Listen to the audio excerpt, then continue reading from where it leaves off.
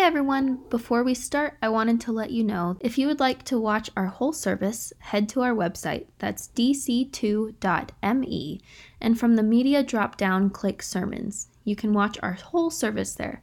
And now, here's this week's sermon. All right, good morning. My name is Jacob. I'm one of the pastors here, and we are in the final week of our Demo and Reno series. If this is your first Sunday with us, this one's going to feel a little bit different because there isn't a sermon today. Over the past month, we have allowed our people to submit questions. Questions they have about faith, questions they have about the church, questions they have about the practices of discovery or the practices of Christians across the world. And we received somewhere in the area of about 24 questions. So we've gone through these questions and we've picked some that we're talking about today. We won't get to every one of those questions by any means. But over the next month or so, we'll be following up with all of those questions, whether that be through email, conversation, on our website, different mediums. And I'm really excited to be able to share with you all today. This series has been a lot of fun, one of my favorite things to talk about. We've talked about the formation of faith, and we've talked about how sometimes when your faith doesn't feel all that solid, that's also normal. We've talked about the pervasive questions that come up, the questions that keep you up at night, the questions you don't know what to do with, the questions that never go away, the questions that many of us have. We talked about the problem of suffering and pain. How does a loving and holy God allow bad things to happen? How does a powerful God allow bad things to happen? And then we talked about the renovation process. We talked about the potentially long and honestly lifetime process of renovating your faith. The small pieces, the things you add in, the questions that continue to arise, the more that you take out. And then we're at today. The goal of today is to answer some questions, but as we do, I'm almost certain that there will be some answers that don't always fit with everyone in the room. There's a quote that I want to bring up that I'd like you to be aware of as we answer questions today, and really on how we approach faith in general. How we approach faith as Christians and how we approach people in the world. And it's this one up here. In essentials, unity. In non-essentials, liberty, and in all things, charity. This is a quote that is attributed to Rupertus Meldenius, or St. Augustine of Hippo, or John Wesley. But ultimately, what this quote says is on the close-handed beliefs, on the things that are vital to my faith, we're going to ask us to come together. And on the open-handed beliefs, the things that we're not always sure of an answer on, the things that we go back and forth, we're going to have some liberty. We're going to allow dialogue. We're not going to create a hard wall and say, if you don't want to talk about it this way, there's no conversation, because that gets us nowhere. And as we talked about last week, our understanding of truth changes. Scripture doesn't change. Truth doesn't change, but our understanding does the longer we walk with God. And finally, in all things, charity. This may surprise you, but there are people in this room who don't have all the exact same beliefs as you. We can give a gasp real quick if you'd like. There are people here who don't vote the same as you do. Again, we can gasp if we'd like. We believe in all things charity. It doesn't help us to be divided.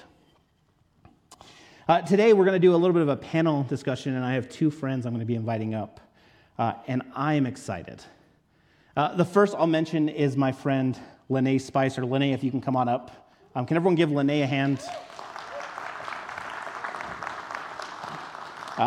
Lene is wonderful, and I'm going to give her a chance to introduce herself. But I have to say, I've known Lene for about a decade and a half. Have loved watching her up close and from afar. She's been on our elder team during multiple stints. Lene is a wonderful woman, and a great love to my family, which is huge for me. I love Lene, love what she has to bring, and after service, and I'll say this about both of our people, I would love to have you connect with Lene. Lene is, I think, one of the best and smartest people I know. And she also knows how to just be quiet and listen as well, which is what I'm going to say of our other person as well, which are both phenomenal qualities. She can share deep insight, and she can listen to what you're going through. So, Lene, can I ask you to introduce yourself if you have more than that to give?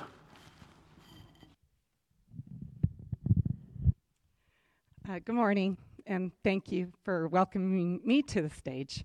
I'm a little nervous, I'll just say that out loud, but I have the privilege of being in a very, very small group of people here who happened to open the doors at Discovery in March of 1999. So yeah, I'm an old timer. I'm not the same person I was back then, by the grace of God.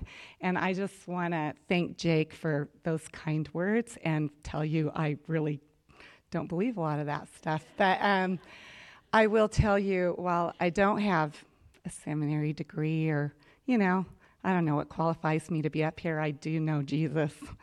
And he has walked me with some amazing teachers through this church and beyond. And his word doesn't fail me, and I'm up here in that confidence. So, and my husband's going to come, I think. He won't sit with me in the front row for sure. Oh, there's the couple. And I have a couple kids, 4 actually. One is here carrying my grandchild. God bless you. Thanks. Awesome. Can we give Lene a hand? Then I want to invite my other friend, Owen, up. Owen Smiley has been at our church for, it has to be getting close to a decade by this point. About 9 years. About 9 years. Owen does have a seminary degree. Owen is a professor. He's one of my favorite people. I've gotten to see Owen teach in a professional setting. I've gotten to see him teach here in our church. I've gotten to see him lead small groups. And he's a friend. Owen is just truly, as well, one of the best people I know, and I was so excited to invite Owen up as well. Owen also is a person who, if you want to sit and talk with, has a lot of information, a lot of knowledge. He has books to reference for almost every answer that we have. And he's also great at just sitting and listening. And I love Owen. Owen, do you want to give us a little more about yourself? So the problem with everything he just said is now there's like a really high expectation, and I don't think I'm going to meet it. My own journey, I grew up in the Bible Belt, very much sitting on the fence of faith. Met Jesus in college in a way that changed my life. Looked around and thought, well, Christians are dumb, and because I'd never seen a smart one. And so then I met a guy who had been to seminary, and I wanted to be like him, so I went to seminary because I found out Christians could be smart, and the questions I had could have answers. And so did my best to try to find some. I don't think I have them all. Definitely still walking that path. I currently teach at a handful of different colleges, mostly online. I teach religion courses, I teach humanities courses, and philosophy courses. So we'll see what we can do today here. Awesome. Can we give Owen a hand? We're going to pull a table out, and then we'll...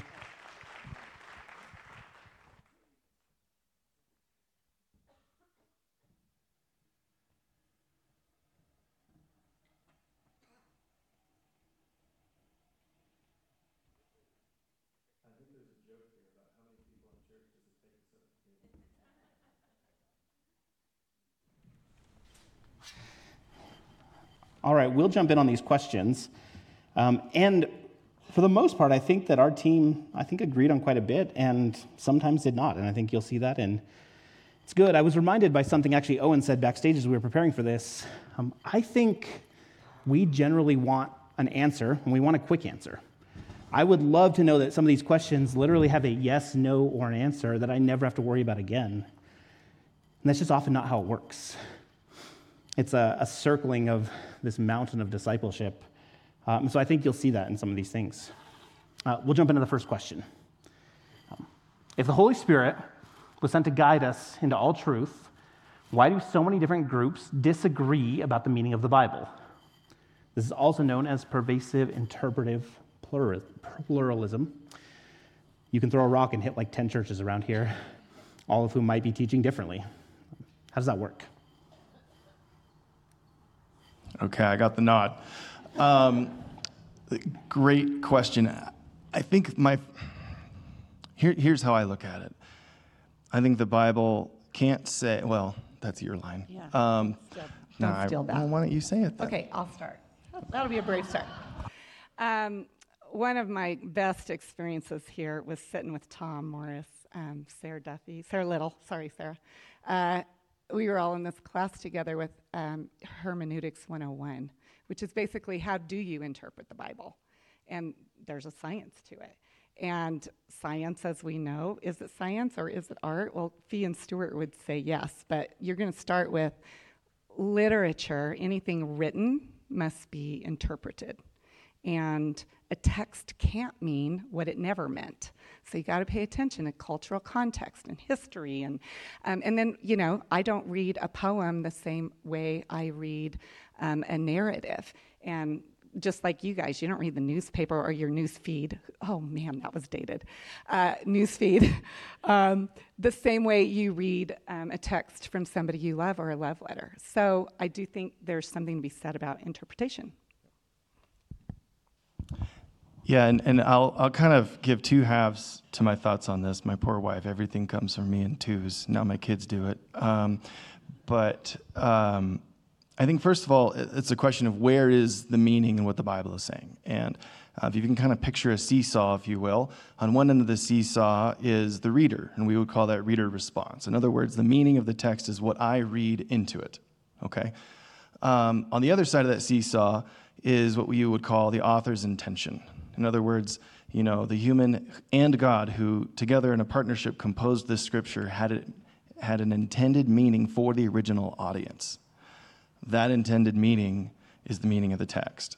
And so it's kind of a seesaw between those two. I think pop culture, we tend to go much further toward the reader response side. I mean, just ask your kids why they like the music they listen to. It has nothing to do with what the music's actually trying to tell them. They just like it for some other reason, right?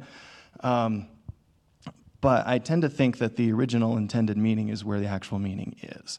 An example, if you need a comparison, would be Noah's Ark, which is actually not, I guess it's his ark because he built it, but isn't it God's story? Anyway, whatever. We tend to read. I remember as a kid going to my doctor's office and seeing Noah's Ark painted on the wall, and it was a get to know your animals story. And I thought, oh, that's what it's about. Never mind the fact it drowned the world. So if you actually look at the way the story is designed, though, in the middle of it is where the meaning is. And the meaning is, I think it's chapter 8, verse 1. Don't quote me on that part, but it's basically God remembered Noah and his family and the people in the ark. And he made a wind come that made the water go away. That's the point of the story, according to the original audience. Now, we could read it, we could read something else into it. And that's, I think if it's within the realm of what Scripture teaches, I actually don't think that that's bad. But the text can't say what it can't say, what it never meant to say. One more piece I'll share on this. There's a lot of different perspectives on how to read the Bible. And in a way, having those perspectives is actually kind of helpful because we can get locked in and we can miss some things. I'm thinking about the parable of the rich young man. Actually, it's not a parable. A rich young man comes up to Jesus. What must I do to earn eternal life? Jesus says, okay, go sell everything you have, give it to the poor, and follow me. And just to give you three different perspectives on that. The common Western perspective today, the perspective I was raised with, teaches us that this is mostly symbolic and that we need to take the idea of wealth and it always comes second. Jesus comes first. Okay. Then in the 1800s, there's a guy named Soren Kierkegaard, a philosopher. He wrote some really complicated, hard-to-read stuff, but he has a great quote about this particular passage. He says, gosh, I'm paraphrasing, but he says, gosh, I'm really glad for Bible scholars because we'd be broke otherwise. And then there's an African perspective on this, which would suggest something different. It would say that, yeah, of course this guy has to sell everything he has. Why? Because he acquired it through exploitation of the poor, and it was sinfully gained. So it should be freely given back to the people he took it from. Now, you and I read the story, and we're like, where'd you get that from? But if you actually do some of the research into how life worked back then, that is how people got rich. And as I go and buy my clothes from stores that may have manufactured them in sweatshops, I should be careful. And I should probably hear that perspective. I have two things to add on to this. One of the first books I ever read on reading and understanding the Bible is a book called Living by the Book by Howard and William Hendricks. It's about 70 chapters, and every chapter is about 2 pages long. It's very easy to read. He talks about how when most of us approach Scripture, we approach it from an application lens. We look at Scripture and think, how does this apply to our lives?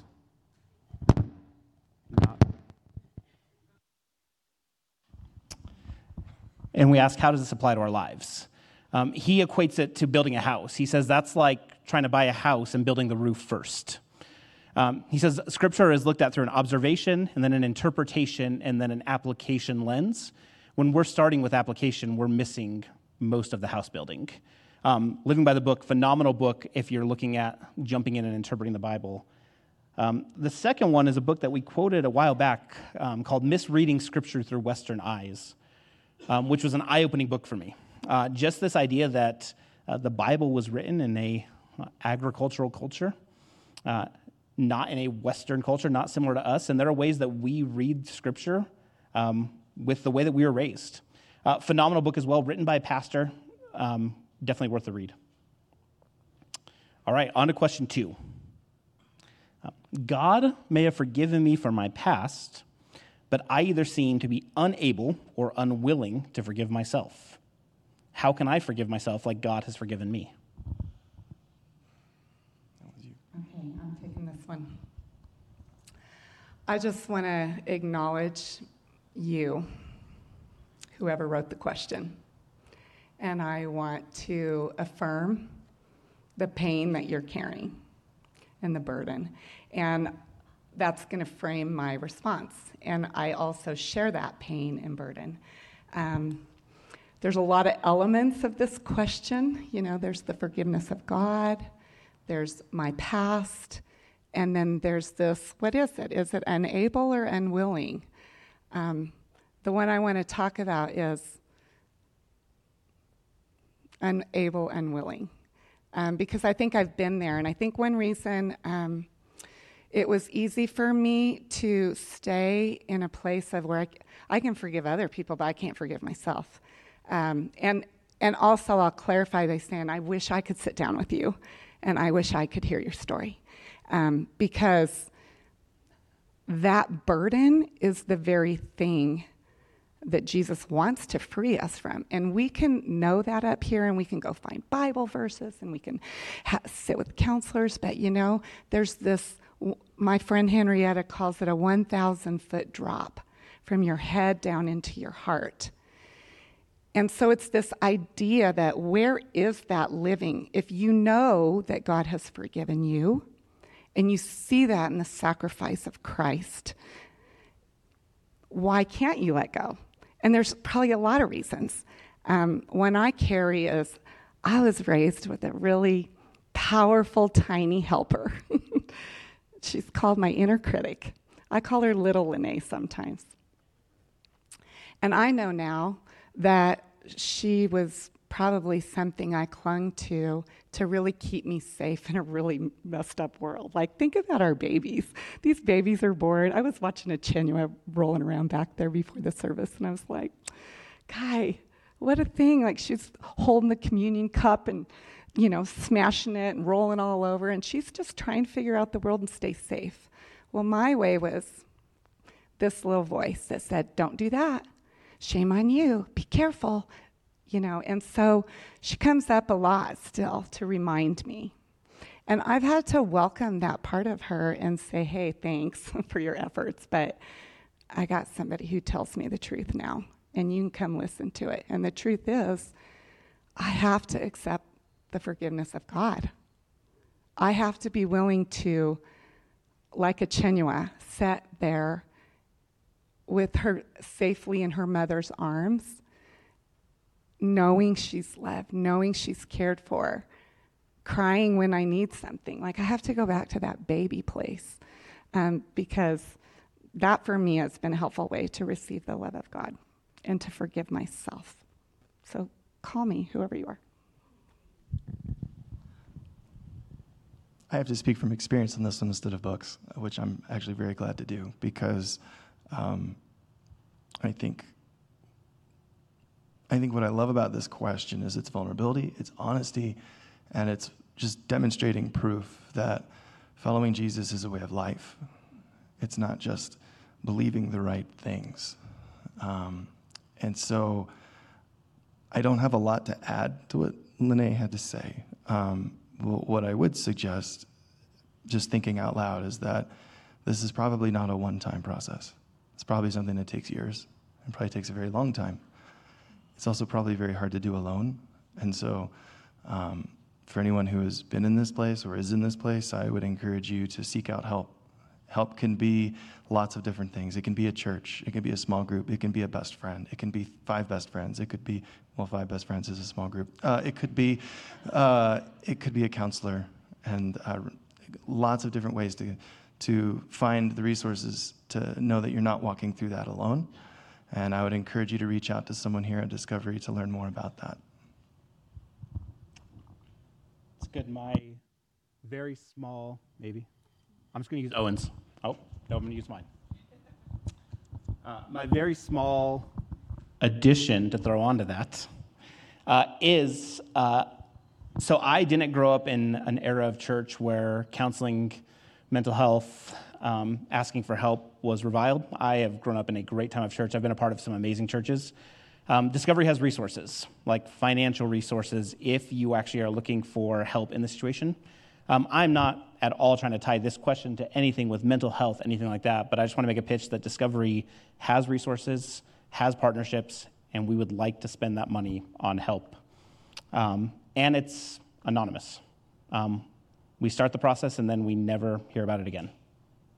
There you go. All right, next question. It's long. I love that Discovery's communion is open in the aspect that it doesn't matter what church you came from. I appreciate the inclusiveness and the focus on Jesus, but I also wonder if the covenant aspect is missing.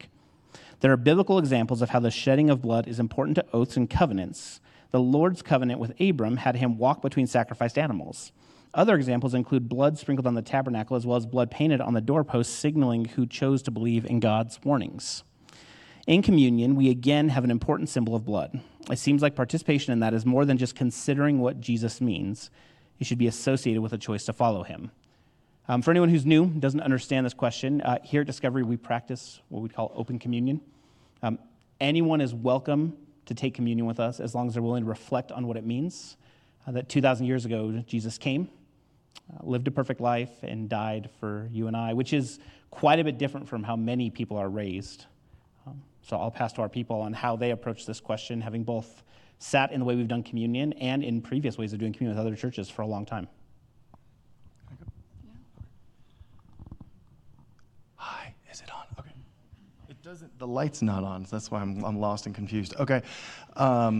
So I grew up in a 30-person liturgical 1940 hymnal, page 15 church.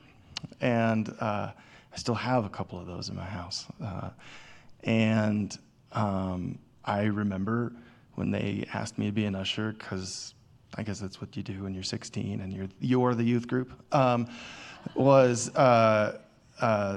remember them telling me, like, don't have that person take communion because they're not a member. And it was jarring, and I didn't listen to them. But then they stopped asking me to be an usher. So I've being raised in that side, I've kind of landed on the other side. And I think what I would point out are a couple of things. First of all, the Last Supper, Jesus is sharing it for the very first time with his disciples. It seems pretty clear to me that not all of them are convinced of who Jesus is. Judas Iscariot is in that crowd. I have a hunch that if he really believed Jesus was the Son of God, he might not have betrayed him. Also in that crowd is Thomas, who, after Jesus rose from the dead, decided to believe, but only when he had seen Jesus' wounds after seeing him alive again and said, wow, you really are God. So I'll point that out. And then I'm not sure if the reference here is necessarily to Genesis 15, but the dream that Abraham has there is an old ancient Near Eastern ritual where you would take the sacrificed animals and you basically lay them on either side. There's a path in between.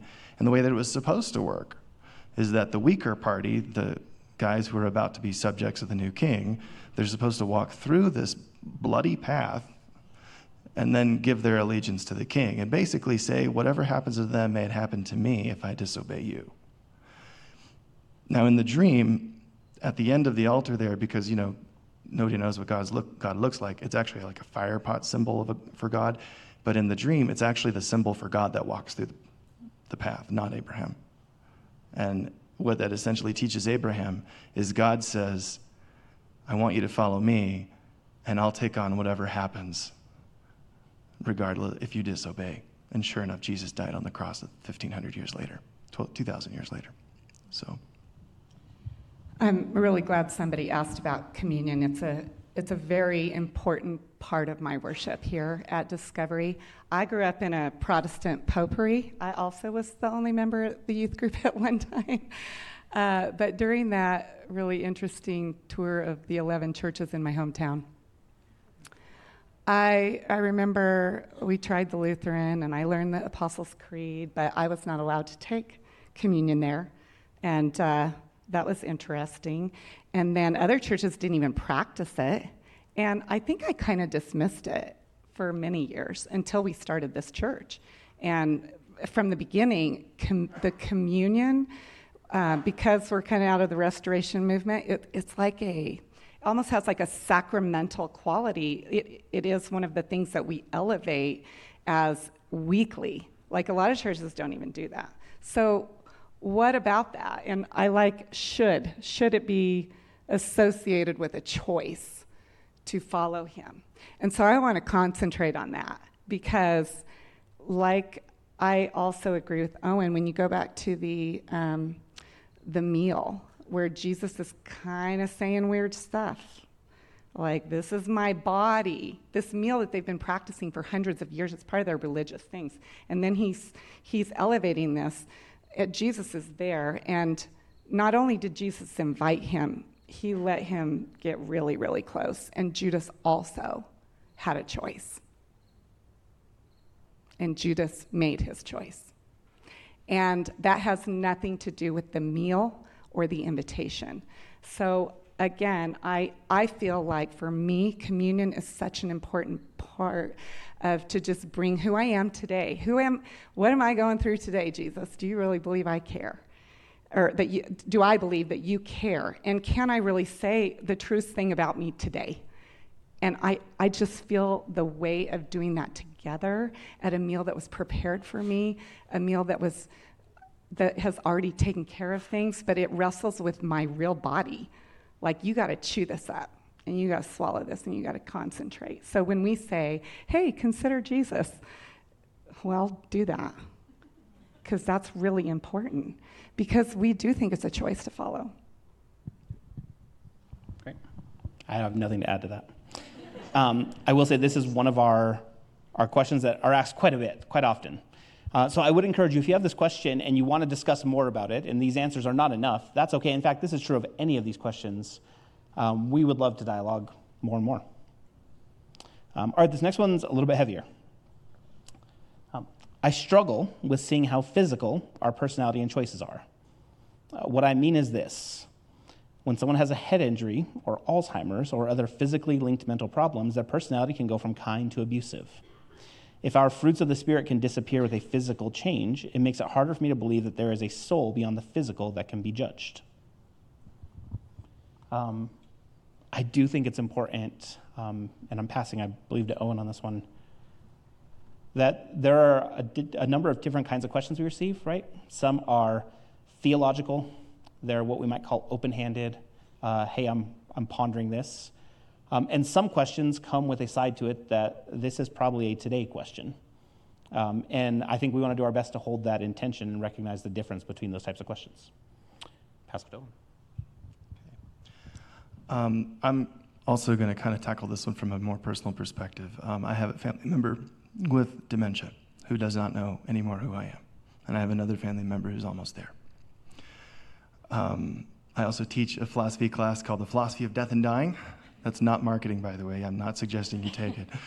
It's an interesting group that always signs up for it, and it's a lot of fun. And it's amazingly pastoral, which is a surprise in some ways. But then again, I remember the first night last spring when I taught it, and a young guy in the front who didn't look like he was going to care much for this class goes to show you can't judge a book by its cover, raises his hand at the end, and he says, my mom has Alzheimer's, or no, my grandma has Alzheimer's, he said, and I don't know how much longer I have with her. Do you think she has a soul?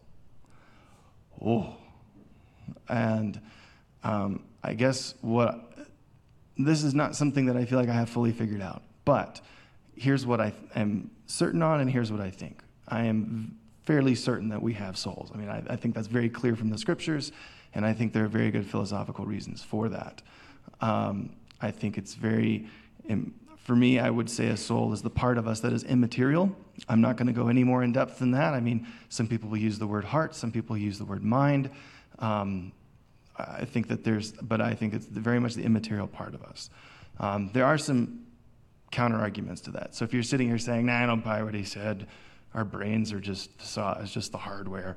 I get it. Try talking to your Alexa. It doesn't have a soul. They're not that smart. I have too many of them in my house. So yes, I think that's true.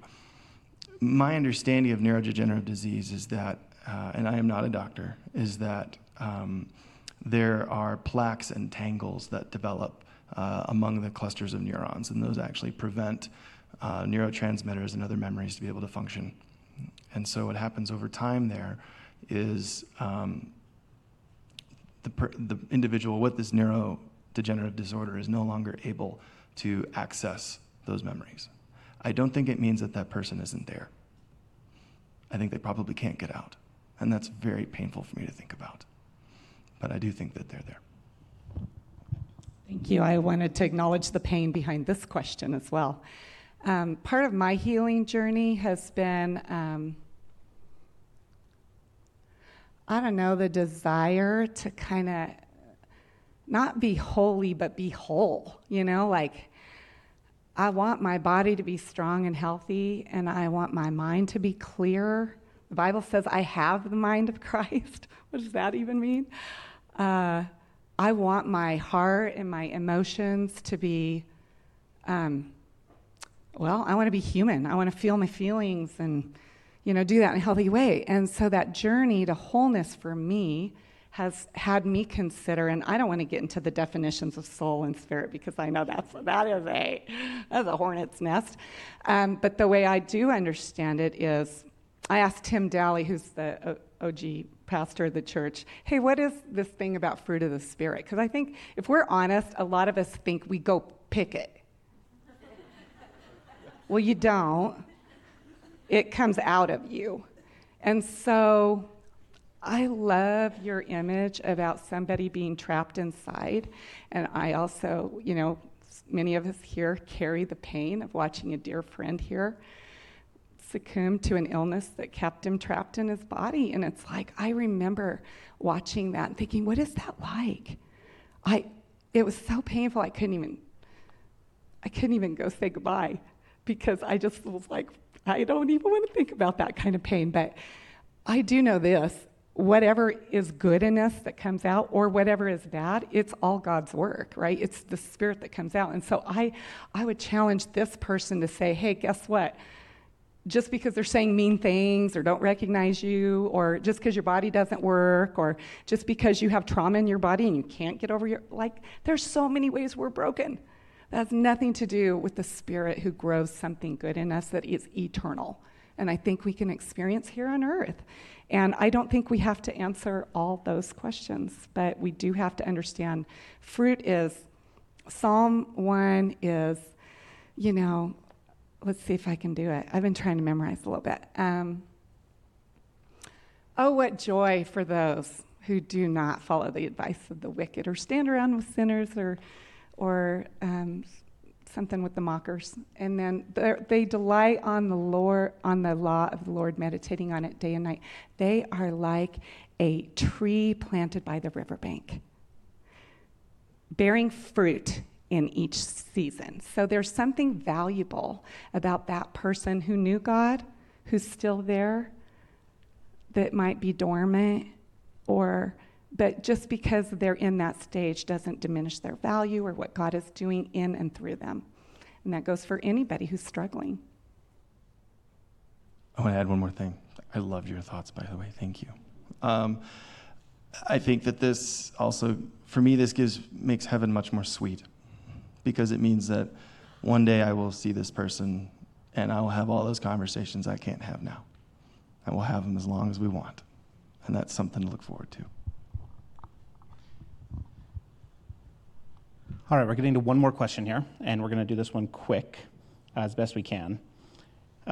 Because this question, I think, is actually a nest of a lot of questions. How does free will align with God harden their hearts and predestiny?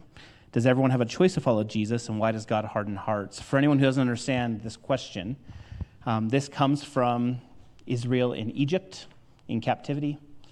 And as Moses is going to meet with Pharaoh, it continuously says God hardened Pharaoh's heart. And then we have these plagues, we have this crazy story.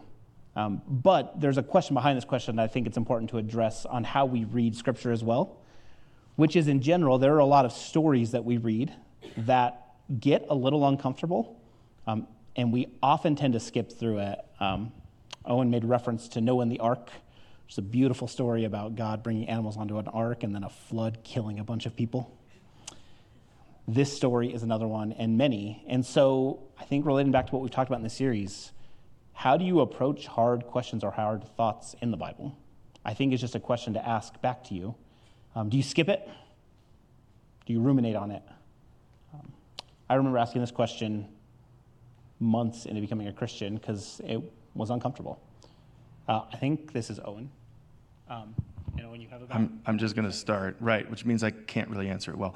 Sure. So when I saw this question, my thought had to do a lot with how does free will work in a world where God is in charge? And there's a lot of different views on that. I lean towards something called middle knowledge, which is not something that you can explain in 90 seconds. So if you're like, what's that? Let's talk after service. I would tell a story like this. I have 4 children. If I sit each of them around the dinner table, and in front of each of them, I give them a plate of broccoli and a bowl of ice cream and a spoon. And I say, have at it. I am not God. I don't have God's knowledge in the slightest, but I know exactly what each of them is going to do. And it's going to be a little different for each of them, because my youngest probably won't have either, because he'll be concerned the ice cream got contaminated by its closeness to the broccoli. So, and then my second's not going to have the ice cream at all because he hates ice cream, so he'll just sit there. But me knowing that doesn't change that they made a choice. And I think that there are actually pretty coherent ways to understand that God can be in charge, and we do still have freedom of will and freedom to make choices, which I think is incredibly important, as it helps us understand a lot of how, for example, suffering works, and how God works with us, and what our role is in bringing Jesus to the world around us and showing God's love. No. No way. Not doing this one. Like I said, we had about 24 questions submitted. We just got through 5, which is not all of them. Again, over the coming weeks, we'll be going through these in a number of mediums. But as we close up, I want to invite the band back out. And I want to name a quick tension, which is this is going to be a really weird transition to worship. And it is, as we sit here and we answer questions, but that's where we're going next, is this time of worship. This time of singing together, this time of praising God. I want to thank Owen and Lene. Both of them are available after service if you'd like to chat. Again, they're both amazing people who have a wealth of knowledge between them, and they're amazing at listening, and you can't ask for a better combination. We have that quote that we said at the beginning. In essentials, unity. In non-essentials, liberty. And in all things, charity. As we approach this topic and as we approach these questions, I would ask all of us to consider, what are our close-handed beliefs? What are the beliefs that we call essential, that we would die for, that we would fight to the death for? And then how do we unify around those? What are the open-handed beliefs? What are the beliefs that you believe and you think is what Scripture says, but if someone were to show you that it's completely different, that change in your understanding of God probably doesn't have a huge effect on your tomorrow. the non-essentials, and in all things, in this church where some people vote one way, some people vote another, in a church where some people believe and some don't, in a church that as we take communion, there are some who just have this uncomfortable twinge because that's not how you're supposed to take communion. How do we show charity? How do we show love?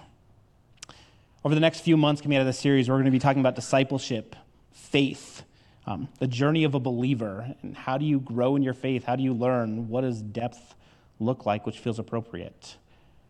Can we end by giving a hand to Owen and Lene? Just so excited to have them. They are worth reaching out to. And I'm going to pass off to Drew to take us from here.